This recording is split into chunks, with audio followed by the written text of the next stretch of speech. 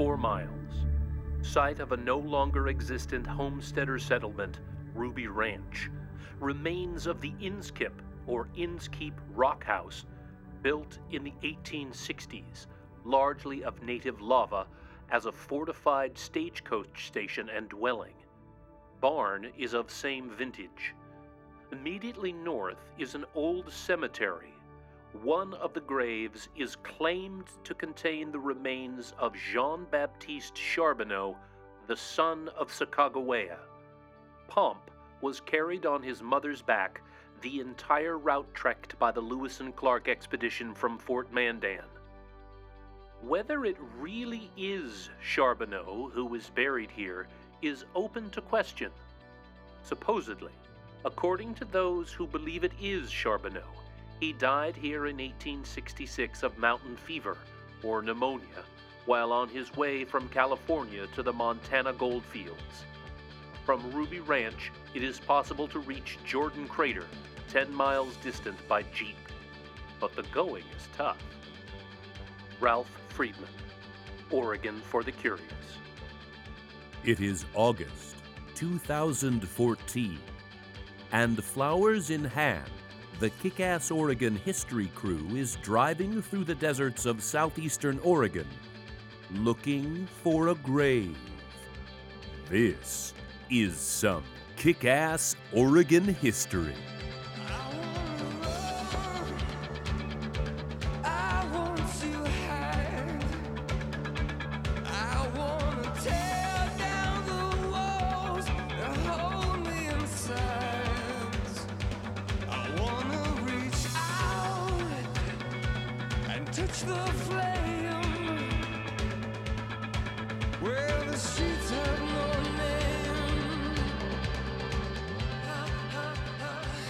Welcome to another installment of Kick-Ass Oregon History, a survey created by the geeked out history folks at orhistory.com. I'm your host, Andy Lindberg, and under the guidance of resident historian Doug Kank-Crispin, we profile only the most badass, captivating Oregon stories. It's all Oregon sex, drugs, rock and roll, and earth-shattering, devastating destruction. Basically, the good stuff. Kick-Ass Oregon History is a presentation of orhistory.com and is supported by listeners like you. If you'd like to support the podcast, visit orhistory.com and click Donate.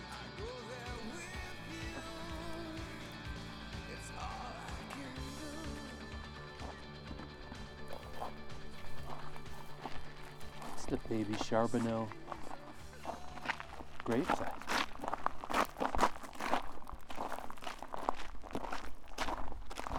Looks different than in the picture. Yeah. It seemed like it was on a busier road than that. That was also taken a long time ago. Yeah.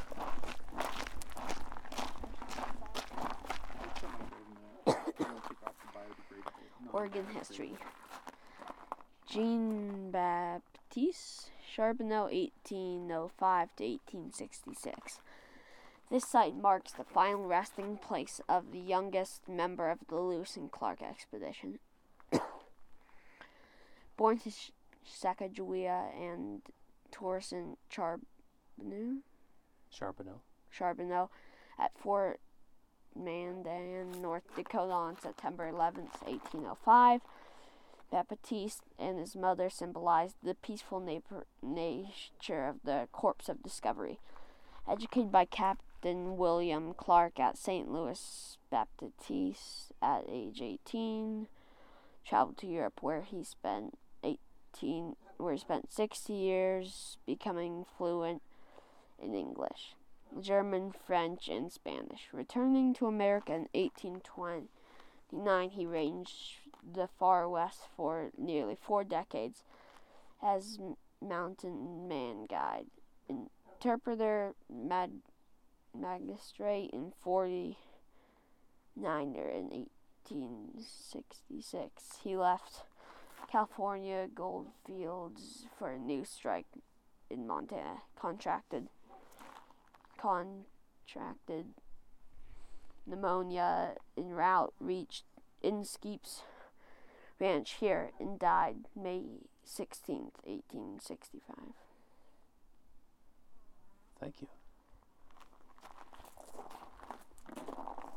On February 11th, 1805, Captain Meriwether Lewis wrote in his journal, At about 5 o'clock this evening, one of the wives of Charbonneau was delivered of a fine boy.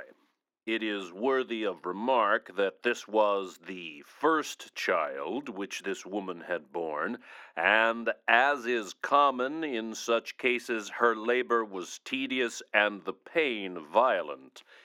Mr. Jessam informed me that he had frequently administered a small portion of the rattlesnake, which he assured me had never failed to produce the desired effect, that of hastening the birth of the child.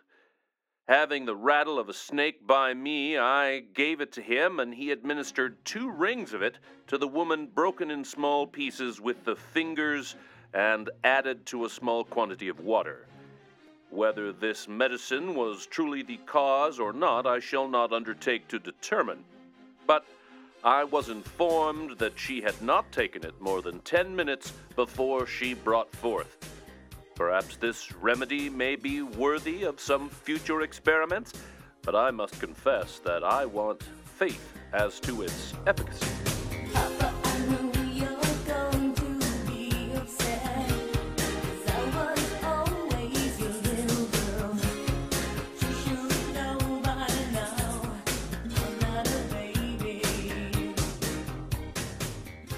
I'm sure, dear ass-kicker, that you are familiar with the story by now. Messieurs Clark and Lewis trudged across the continent. In their employ was a French-Canadian named Toussaint Charbonneau. Accompanying him was a pregnant teenaged girl named Sacagawea, one of Toussaint's slave wives. Their son, of which Lewis described the birth, was Jean-Baptiste Charbonneau.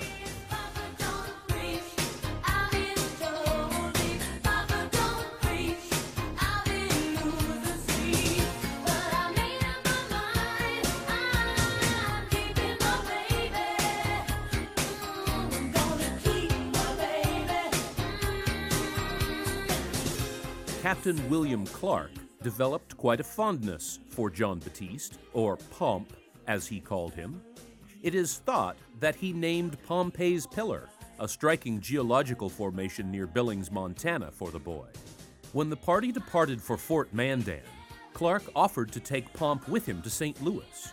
Clark displayed his fondness for the child at the time when he journaled about the beautiful, promising child who is 19 months old. A bit later, Clark wrote to the boy's father, Toussaint Charbonneau, in August of 1806. He offered Toussaint employment and other support, but also wrote of the little boy. As for your little son, my boy Pomp, you well know my fondness for him and my anxiety to take and raise him as my own child. I once more tell you that if you will bring your son Baptiste to me, I will educate him and treat him as my own child.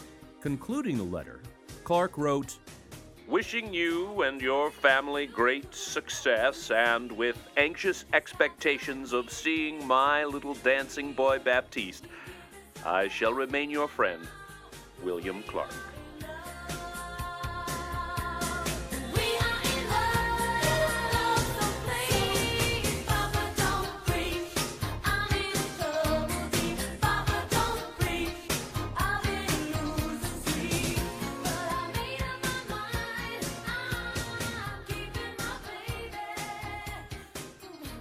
Eventually, the family did come to St. Louis, as baptismal records show Jean-Baptiste Charbonneau was baptized there December 20th, 1809. A Trappist monk by the name of Father Urbain Guillet performed the service. Toussaint signed the official paperwork with an X, and his wife's name was not provided. She was left unnamed, but noted as being a savage of the Snake Nation. The Charbonneaus seemed to not have cared for city life much, and eventually went back up the Missouri, leaving the boy in the charge of William Clark. He continued to provide for the boy until 1820, paying for his boarding school and associated expenses, assuring that he received a solid education. Jean-Baptiste attended a school for métis boys, or half-breeds as they were termed at the time, run by a Baptist minister named Reverend Welch. At some point during this period, the boy left St. Louis and was then engaged with working at the Curtis and Woods trading post on the Kansas River in today's Kansas City. The post mainly traded with the Kansa Indians. In June of 1823, a visitor by the name of Paul Wilhelm, Duke of Württemberg, arrived at the post on his naturalist expedition to the west. Jean-Baptiste Charbonneau's life was about to change drastically.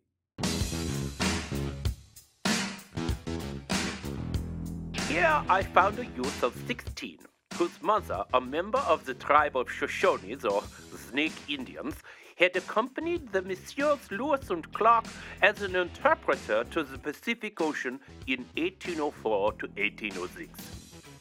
This Indian woman married the French interpreter of the expedition, Toussaint Charbonneau, who later served me in the capacity of interpreter.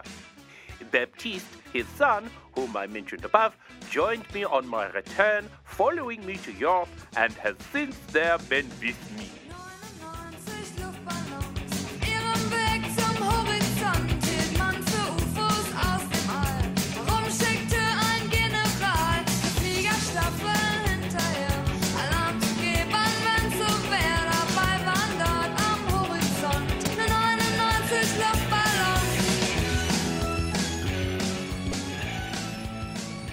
Paul was a little eccentric? Maybe that's the right word. Traveling across the globe to pursue his passion for botany does seem like a different lifestyle for European royalty at the time. But as the Duke has been quoted as saying, "In the atmosphere of a palace, I would feel like a wild thing that was imprisoned in a gilded cage. The ermine, the scepter, and the crown would be to me the emblems of a galley slave, and my heart would never cease to hunger for the vast, silent places, the simple life among the free, unaffected children of nature." So, a European hippie Duke now enters our tale. Far out, man.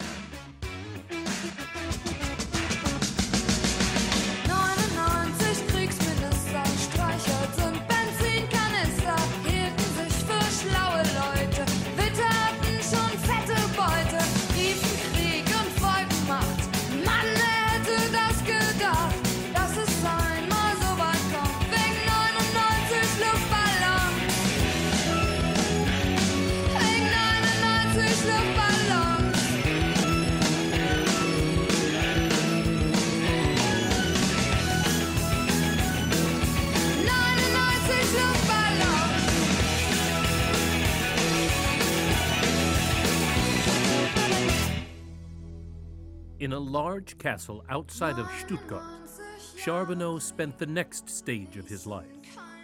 Not much is definitively known about Charbonneau's 6 years in Europe. In 1829, he did father a child there, a boy named Anton Fries, in Bad Mergentheim. The child lived only a few months, but his birth record clearly states, "Parents, Johann Baptiste Charbonneau of St. Louis, called the American in the service of Duke Paul of this place, and Anastasia Katharina Fries, unmarried daughter to the late George Fries, a soldier here." Charbonneau had written nothing about his 6 years in Europe, or at least nothing that has yet been discovered. Furthermore, historians have engaged in something like a debate about what he did while across the Atlantic, and their conclusions are conjectures based upon a few brief sentences of the Dukes that have been further perverted by bad translation and pinches of wishful and romantic embellishment. And let's not forget that the Duke's archives endured the wrath of World War II Allied bombs, so that may have destroyed additional documentation as well. A real historian's clusterfuck. So much for the imagination, but so little in documentation. We asked historian Michael Ritter, author of the book Jean-Baptiste Charbonneau, Man of Two Worlds, about this relationship. Now, his relationship with Duke Paul Wilhelm is fascinating to me. Can you tell us a little bit more about what happened in Europe? What was he doing in Europe? It's an interesting question, of course. It certainly is fascinating. You know, in 1823, he was only age 18 and undoubtedly was eager for adventure, as most 18-year-olds are. Duke Wilhelm, Paul Wilhelm, was age 25 and single at the time in a liberated German state. By liberated, I mean the people in general at that time, at least in his state in Germany, enjoyed romanticism in literature and art, and they especially had a reverence for nature. The Duke believed in man's natural state, he called it, as opposed to a rigid monarchy, which he was part of. And that may be the main reason that he admired Baptiste. And, of course, Baptiste was part Indian, educated, and spoke French and English. So Wilhelm could communicate well with him and ask him to go to Germany. And then the Duke wrote in 1830, after Baptiste was gone, that, I'll quote, "My heart hungers for vast, silent places and a simple life among free, unaffected children of nature." And Wilhelm dreaded the fact that he was next in line for the throne because being king would have eliminated his travel to America and Africa. He was a frequent world traveler. He referred to Baptiste as his hunter extraordinaire because the two hunted together frequently in the Black Forest in Germany, not very far from the palace. And he also wrote that Baptiste, and I'll do a quote here again, was a companion on all my travels over Europe and Africa. And that's a pretty major event for anybody from America, including a foreign diplomat, to be able to do all this. So I also believe that they attended operas, palace balls, and other events together.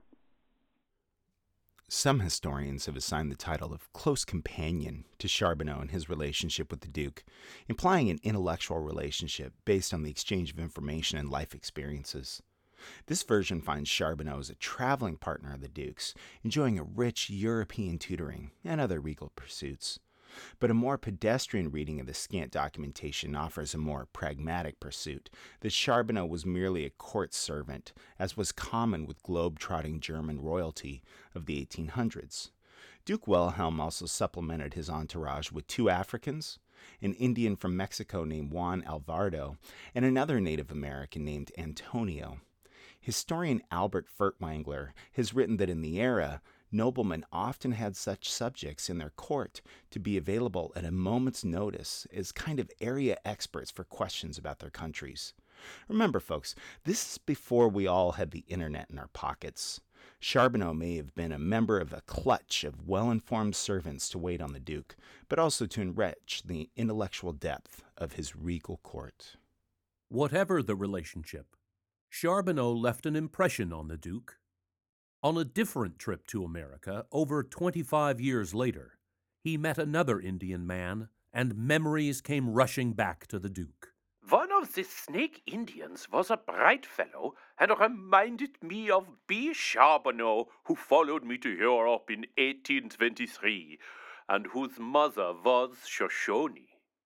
In December of 1829, Jean-Baptiste Charbonneau returned to the United States and soon signed on with the American Fur Company.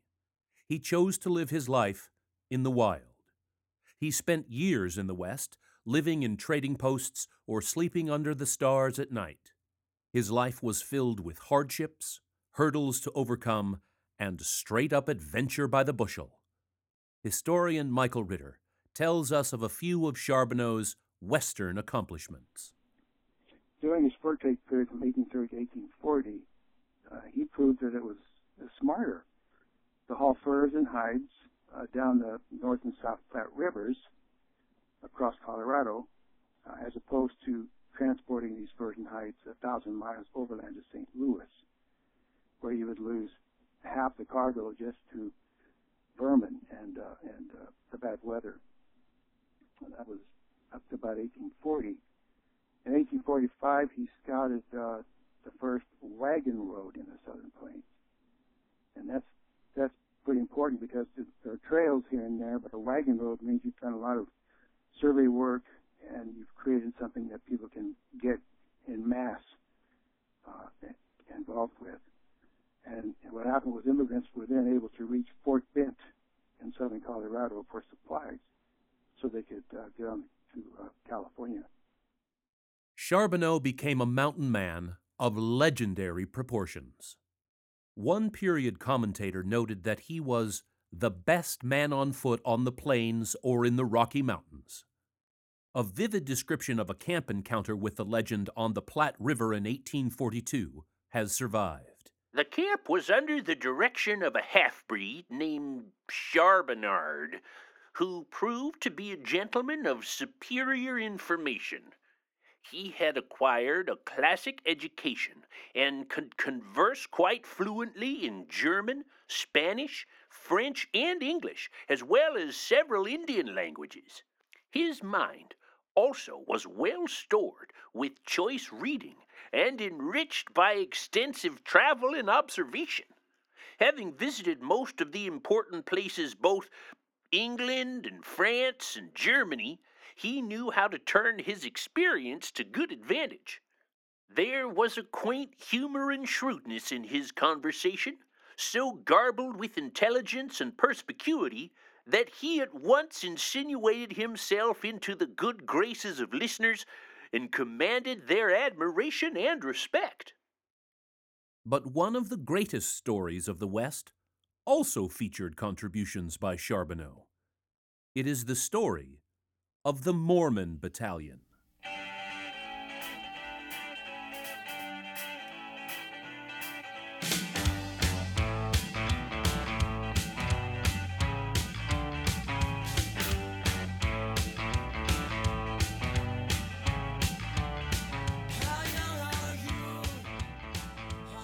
"1846 found members of the Mormon Church driven from Illinois due to their religious beliefs. The Mormons wanted to move west to establish a new home under their own government. That period also found the United States at war with Mexico and in desperate need for more soldiers out west. A curious union between these two entities was established, a battalion of Mormon soldiers.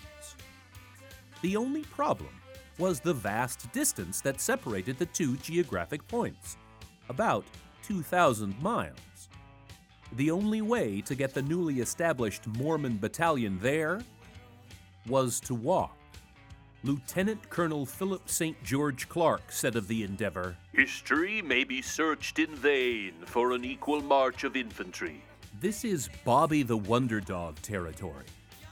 The Mormon battalion, composed of over 500 men, marched almost 2,000 miles from Council Bluffs in the Iowa Territory to San Diego, California, one of the longest marches in military history. In addition, it's the longest religious march in United States history.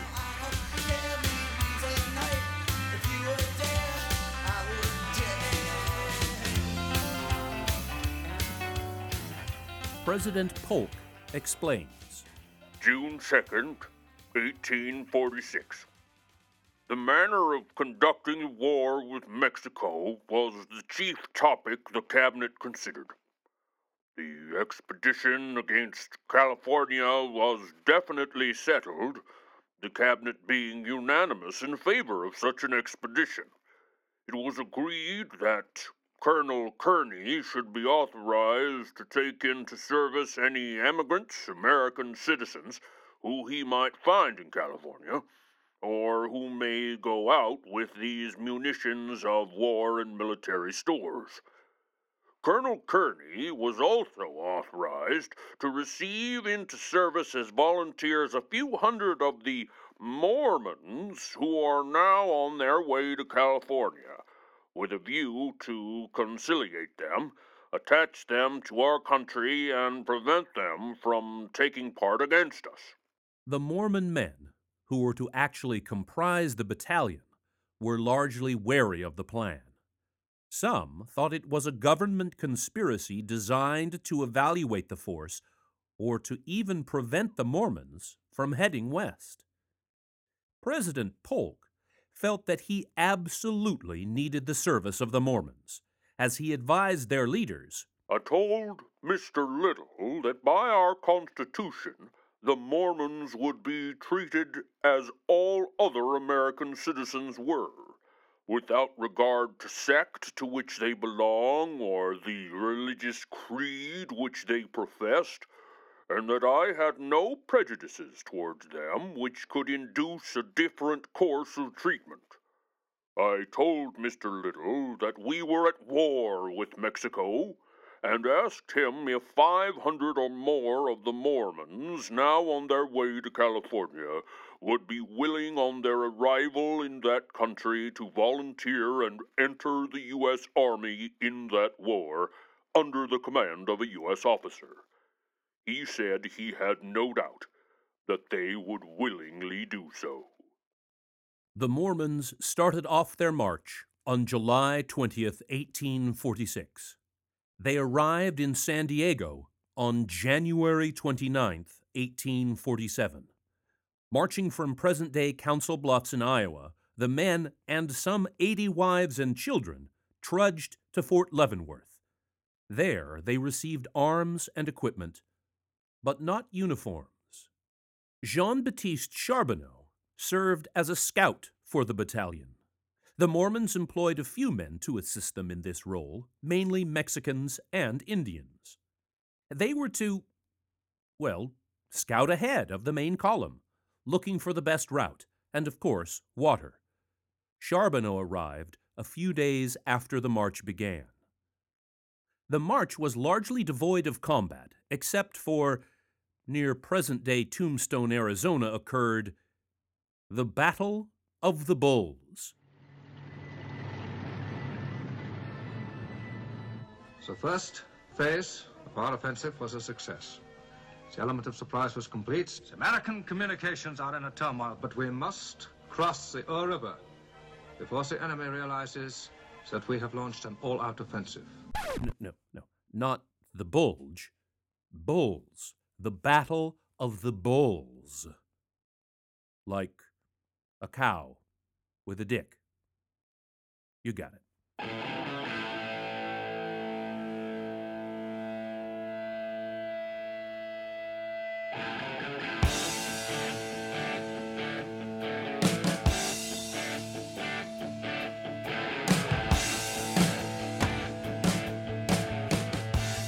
The battalion was marching when several dozen cattle came tear-assing down a riverbed. As Sergeant William Corey wrote, December 11th, 1846. Traveled 13 miles down the stream to the north. During the march today, the command was charged upon by a herd of wild cattle. Sergeant Smith of Company B and Private Field of Company C were run over, and the former was considerably injured. 2 mules were gored by the bulls so their bowels gushed out. One of the mules was harnessed in a team at the time. Considerable shooting was done.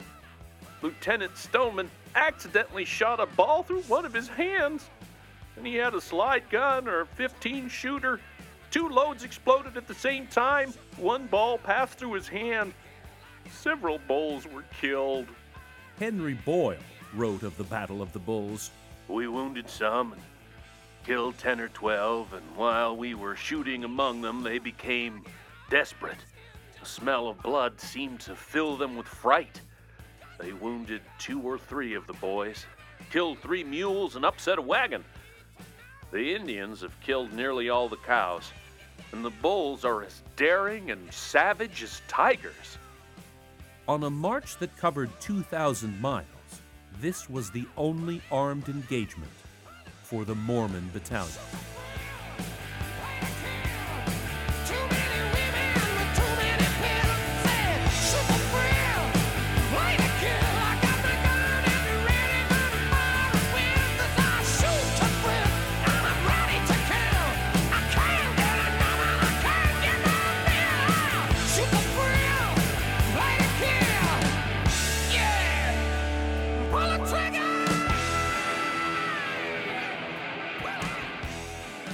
Samuel Rogers spoke of the hardship of continual march through the Arizona and California desert. January 5th, 1847. Traveled down the river 12 miles. Our rations were again reduced to 9 ounces of flour and 8 ounces of pork per day. We learned that they failed to boat the provisions down the river because of the low stage of the water. So they were left behind. This cuts down the rations of flour for Company B to 7 days. Rogers details an arduous and tedious journey at the verge of hunger through the middle of the desert. Monotony, heat, always at want for food, for water. January 6th. Marched 15 miles and camped. Walter Davis shot a pelican. Our mess bought a beef's head, which we dressed in the regular manner. We scaled the skin and pulled and picked the hair off and boiled it with the rest of the head. January 11th. Prosecuted our journey west for 15 miles, but left 4 wagons on the way. We obtained water by digging. The sheep did not come in, and our rations of flour were now reduced to 8 ounces of flour a day per man. January 12th. Marched 20 miles to the west, camped without water except what we brought with us. 1 or 2 wagons were left behind.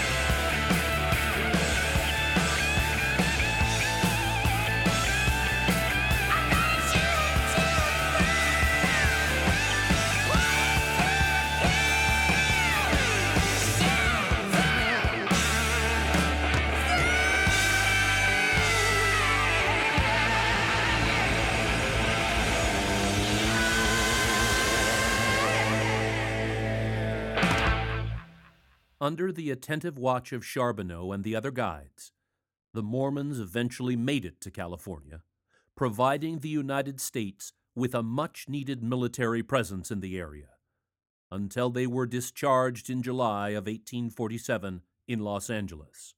Charbonneau also stayed in California. He served as a mid-level civil servant, a magistrate in the San Luis Rey Mission near San Diego. He lasted at the position for less than a year. Historian Michael Ritter. And then in 1847, Baptiste was appointed to be a post-war alcalde by Governor Richard Mason. This was where you have the chaos of battle finished, and now who's in charge is anarchy.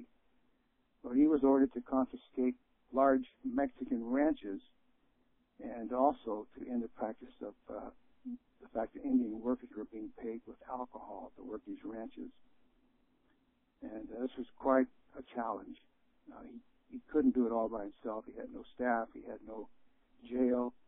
But he did open the notion of civilian control of a foreign country after the end of a war.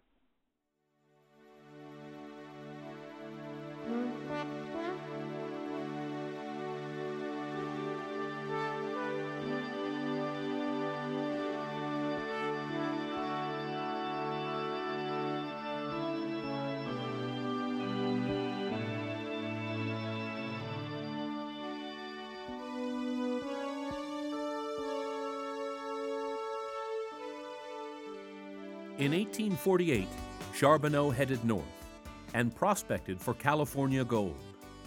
He never hit the jackpot, but he stayed in California for some time, eventually working as a clerk in the Orleans Hotel in Auburn. But Charbonneau was always on the move, like a cheesy metaphor of the papoose strapped to his mother's back, bouncing his way to Oregon. Hearing of a new gold rush in Montana at the age of 61, Charbonneau hit the road again. He was headed for Shoshone country, his mother's homeland. Maybe this time he would strike it rich.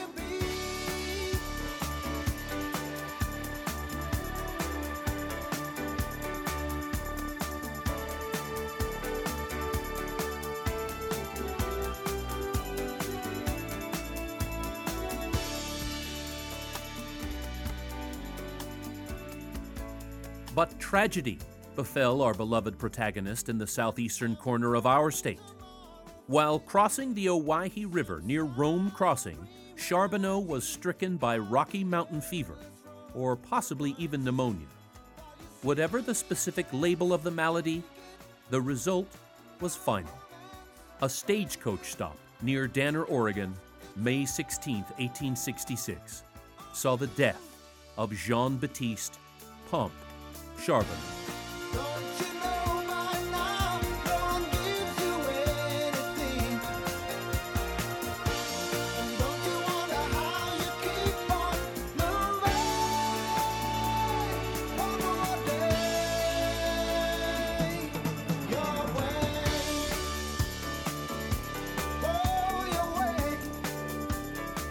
At least 2 period papers noted Charbonneau's death at the Innskeep Ranch in southeastern Oregon.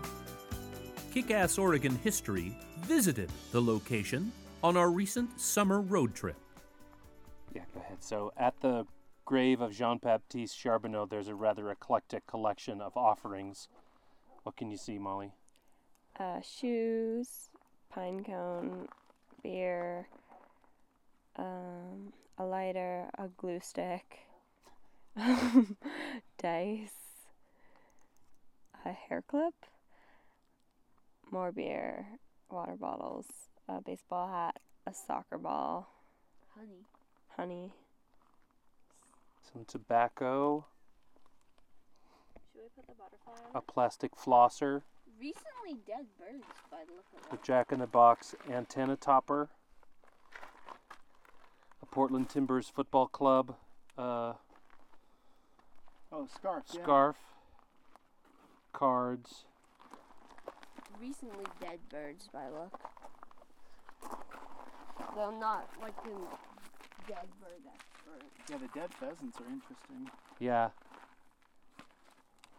And there's the Daughters of the American Revolution placed the stone here. Yeah. So what do you think, Doug? What are your thoughts about coming all the way out here, finally seeing it? I think it's pretty cool. It did not disappoint. It's even more remote than I imagined. Yeah. It's like some dude's ranch. Yeah.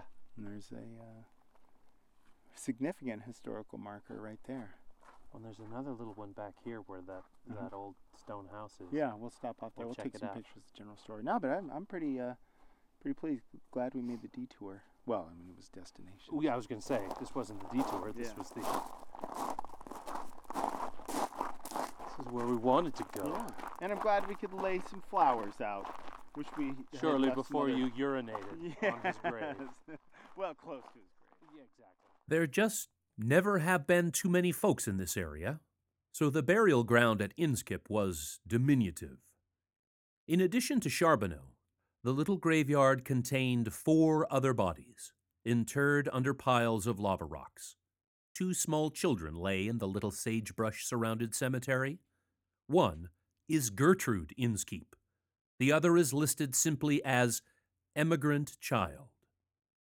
2 other men were interred, but these 2 fellows have a little controversy attached to their identities as well.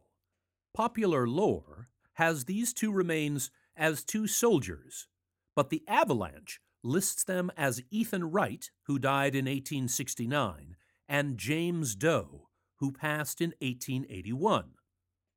In the early 1960s, the graveyard was almost removed from history by an absent-minded county road grader. So to say that for years it was nondescript is a bit of an understatement. In 1971, it was placed on the National Register of Historic Places. The grave today is kind of a bizarre place. An American flag billows over the hot, sandy site. Bottles and jars filled with various liquids adorn the spot, along with coins, feathers, beads, medals, and other talismans. We left flowers at the grave, but others had offered up pheasant carcasses, little soccer balls, and a timber scarf. Michael Ritter talks about the grave.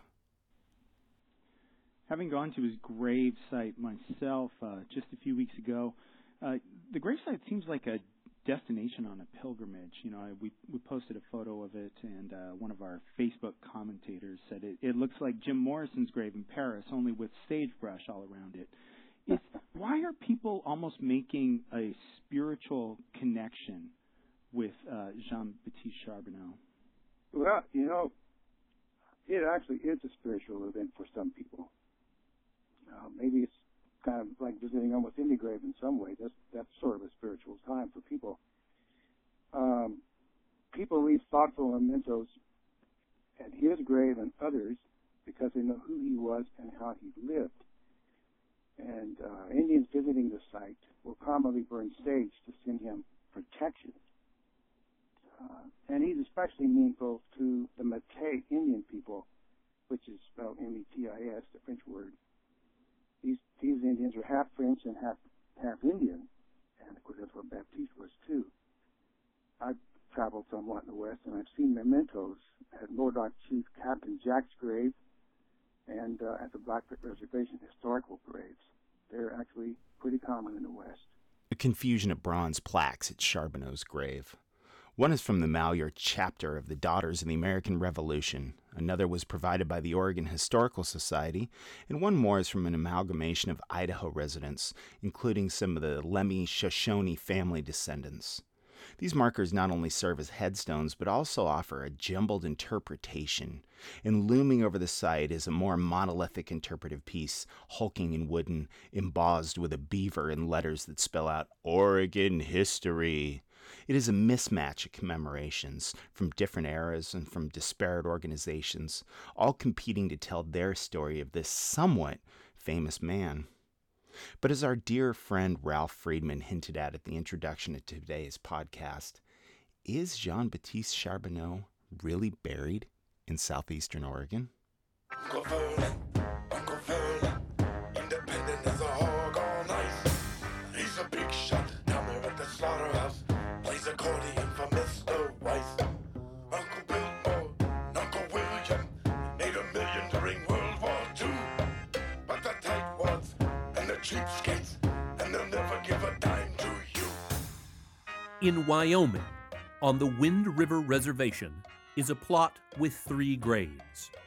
One of them is marked Sacagawea. To her right is the grave for her adopted son, Brazil. On her left is a grave marked dedicated to the memory of Baptiste Charbonneau, papoose of the Lewis and Clark expedition 1805 to 1806, son of Sacagawea, born February 11, 1805. Died on this reservation 1885, buried west in the Wind River Mountains. So, are Charbonneau's earthly remains actually in Wyoming? A 1971 article entitled Charbonneau's Burial Place Veiled by Conflicting Claims looked into the matter. As a source, the piece cited a Reverend John Roberts, who had written about the issue. The Reverend had been churchin' on the reservation for 50 years when he recorded, Baptiste, Sacagawea's son, I knew well over a period of years. He lived and raised a large family on the reservation. He made his home about 3 miles from the Shoshone Mission until he died and was buried in 1885. according to the ancient custom of the Shoshones, in the rocks in a canyon west of the mission. Additionally, in the article, the 1941 findings of a Wyoming state historian were dug up. She had interviewed 2 aged Indians who had lived on the reservation, supposedly with the famed man. They claimed that Charbonneau had lived at Wind River with 2 wives after 1871, and that he died shortly after his mother had passed away, about 1885. Nothing authoritative, but curious indeed. Of course, once a red flag is raised like this, everything just sort of jumps out at you. You come across seemingly important tidbits regarding the mystery almost everywhere you look. And the print on the National Register of Historic Places nomination form for the Oregon Charbonneau gravesite is not absent of that quality. It reads, "The authentic and final resting place for the youngest member of the Lewis and Clark expedition has been established to a general satisfaction, as that common burying plot adjacent to the county right-of-way approximately 580 feet north of the ruins of Inskip Station in Malheur County, about 15 miles west of the Oregon-Idaho border." The need to assert that this site was authentic and the validity had been established to the general satisfaction, of course, seems noteworthy to the current concern. We asked Michael Ritter, author of Jean-Baptiste Charbonneau, Man of Two Worlds, about this grave issue. And is there any doubt in your mind that Jean-Baptiste Charbonneau is buried in southeastern Oregon rather than in Wyoming? Well, that's a fair question. I can tell you that in 1866, which is the year he died, fate and the Montana gold strikes brought him to Oregon from California, Auburn, California. He fell into the Owyhee River there at the Rome crossing during spring runoff. And 2 unnamed companions carried him to the stage stop at the Inskip Ranch at Danner, which I think you were very close to. The remains of the chimney, at least, are still there. And that's where he died on May 16th, which was published in an obituary in the Owyhee Avalanche newspaper, which came out of Ruby City in Idaho Territory. His fellow travelers wrote in the obituary that Baptiste was buried at Inskip's Ranch near Cow Creek and died of pneumonia. Well, in my opinion, his 2 companions accurately described who they were traveling with and on whose ranch he was buried. And for me, that leaves little doubt of where he was actually buried. Now, another obituary was written on July 7th in the Placer Herald in Placerville, California. And this one fully accepted the Owyhee Avalanche version and actually expanded on it considerably. So the dispute question then came from Hidatsa Indian oral history in Wyoming at the Wind River Reservation, and it also was based on a fictional account of Sacagawea's life in 1932. So a mistaken gravesite for Baptiste still stands on this reservation.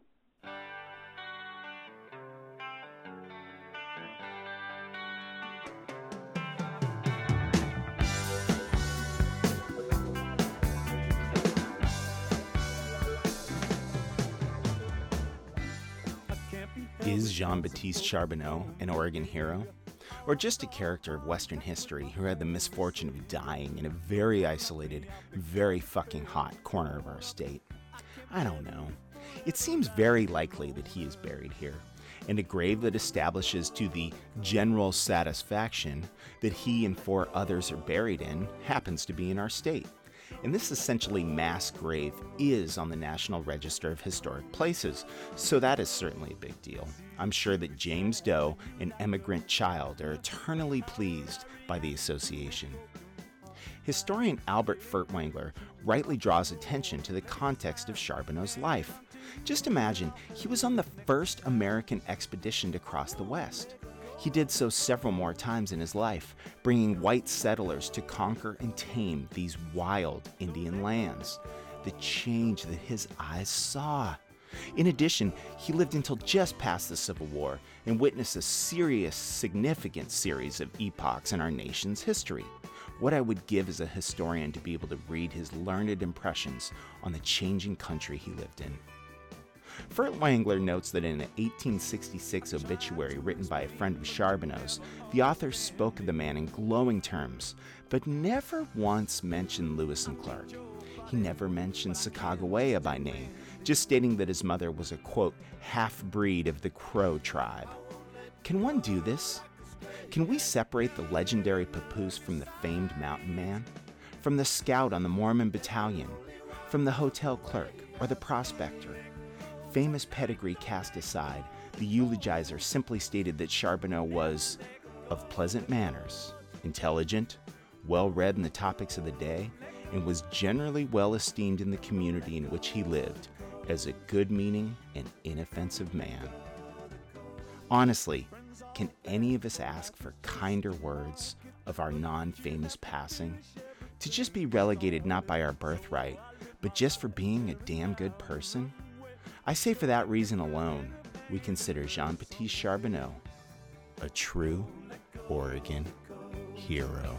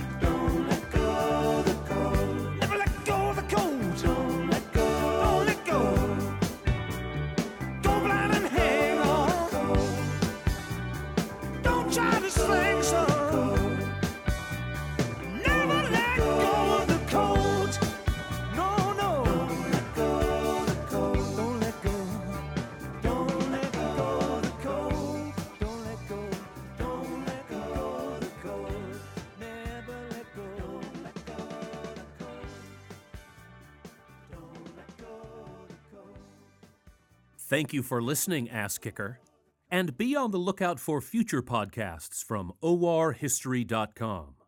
We hope that you agree that this episode featured some kick-ass Oregon history.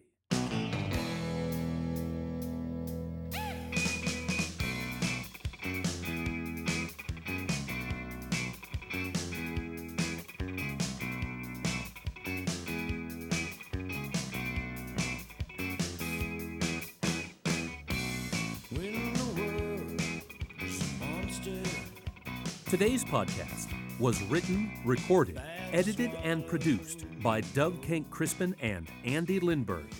Citations are available on request. Kick-Ass Oregon History is on Twitter at Oregon_history. We're also on the Facebook. The email address is OregonHistorian@gmail.com. Want more Kick-Ass Oregon history in your life? Become a podcast supporter. Learn more at orhistory.com. Just don't get too close to Mr. Kenck Crispin, or he'll bury you in a grave on the side of some obscure Malheur County road. You stay historic, Oregon, and kick ass!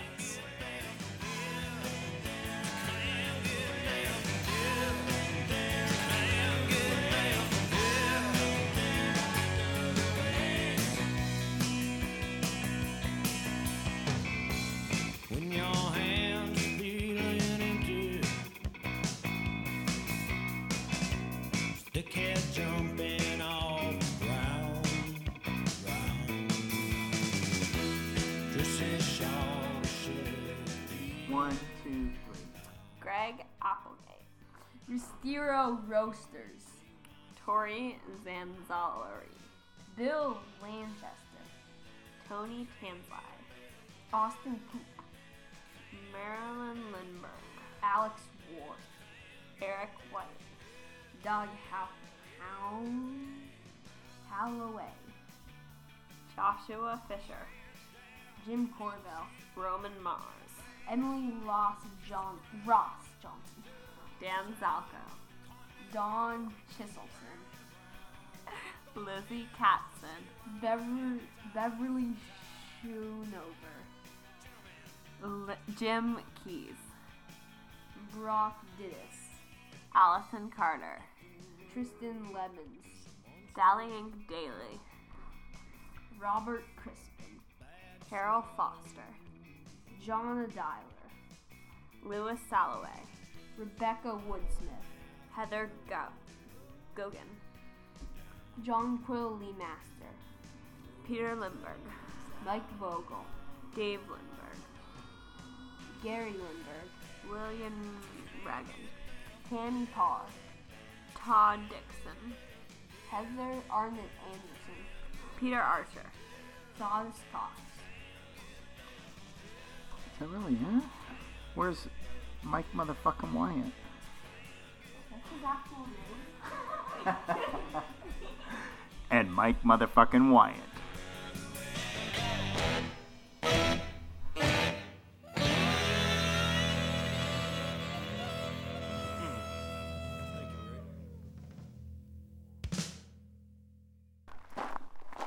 But again, he said he was such a rugged mountain man. I imagine that he would give a shit that I pissed near his grave. In fact, maybe he might appreciate coming all the way to from Portland to piss near to his urinate grave. on his grave. Near. Traveling with your companion. Yeah, exactly. My man companion. Yes. Well, they go on a lot of trips together. They've been friends for a really long time. He taught me to pick Latin. We've been friends for a long time. Your father and I. Oh man, the final man. You guys gonna sing that song? For the recorder, Molly, Max? No. See, they know. They are Yes. savvy. Yep. I'm gonna put black tape over the buttons. So they can't tell. orhistory.com